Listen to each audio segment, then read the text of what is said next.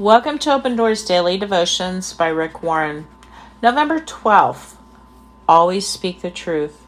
Someone who holds back the truth causes trouble.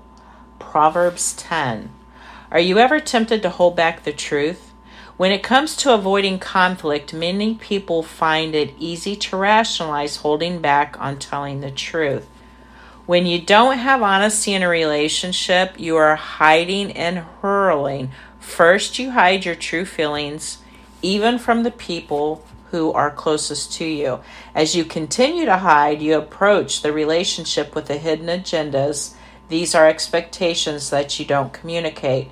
This makes your actions difficult to understand because the other person has no idea where you're coming from.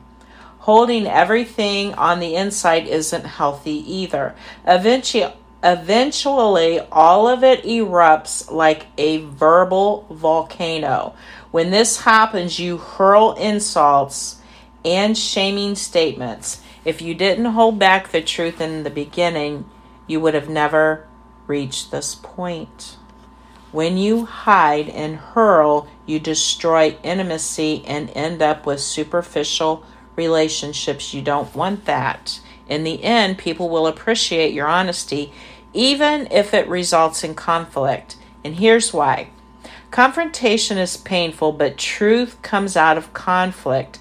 Conflict can actually be a bullet train to true intimacy and connection. If you don't deal with it now, you will deal with it someday. You're only postponing the inevitable crisis.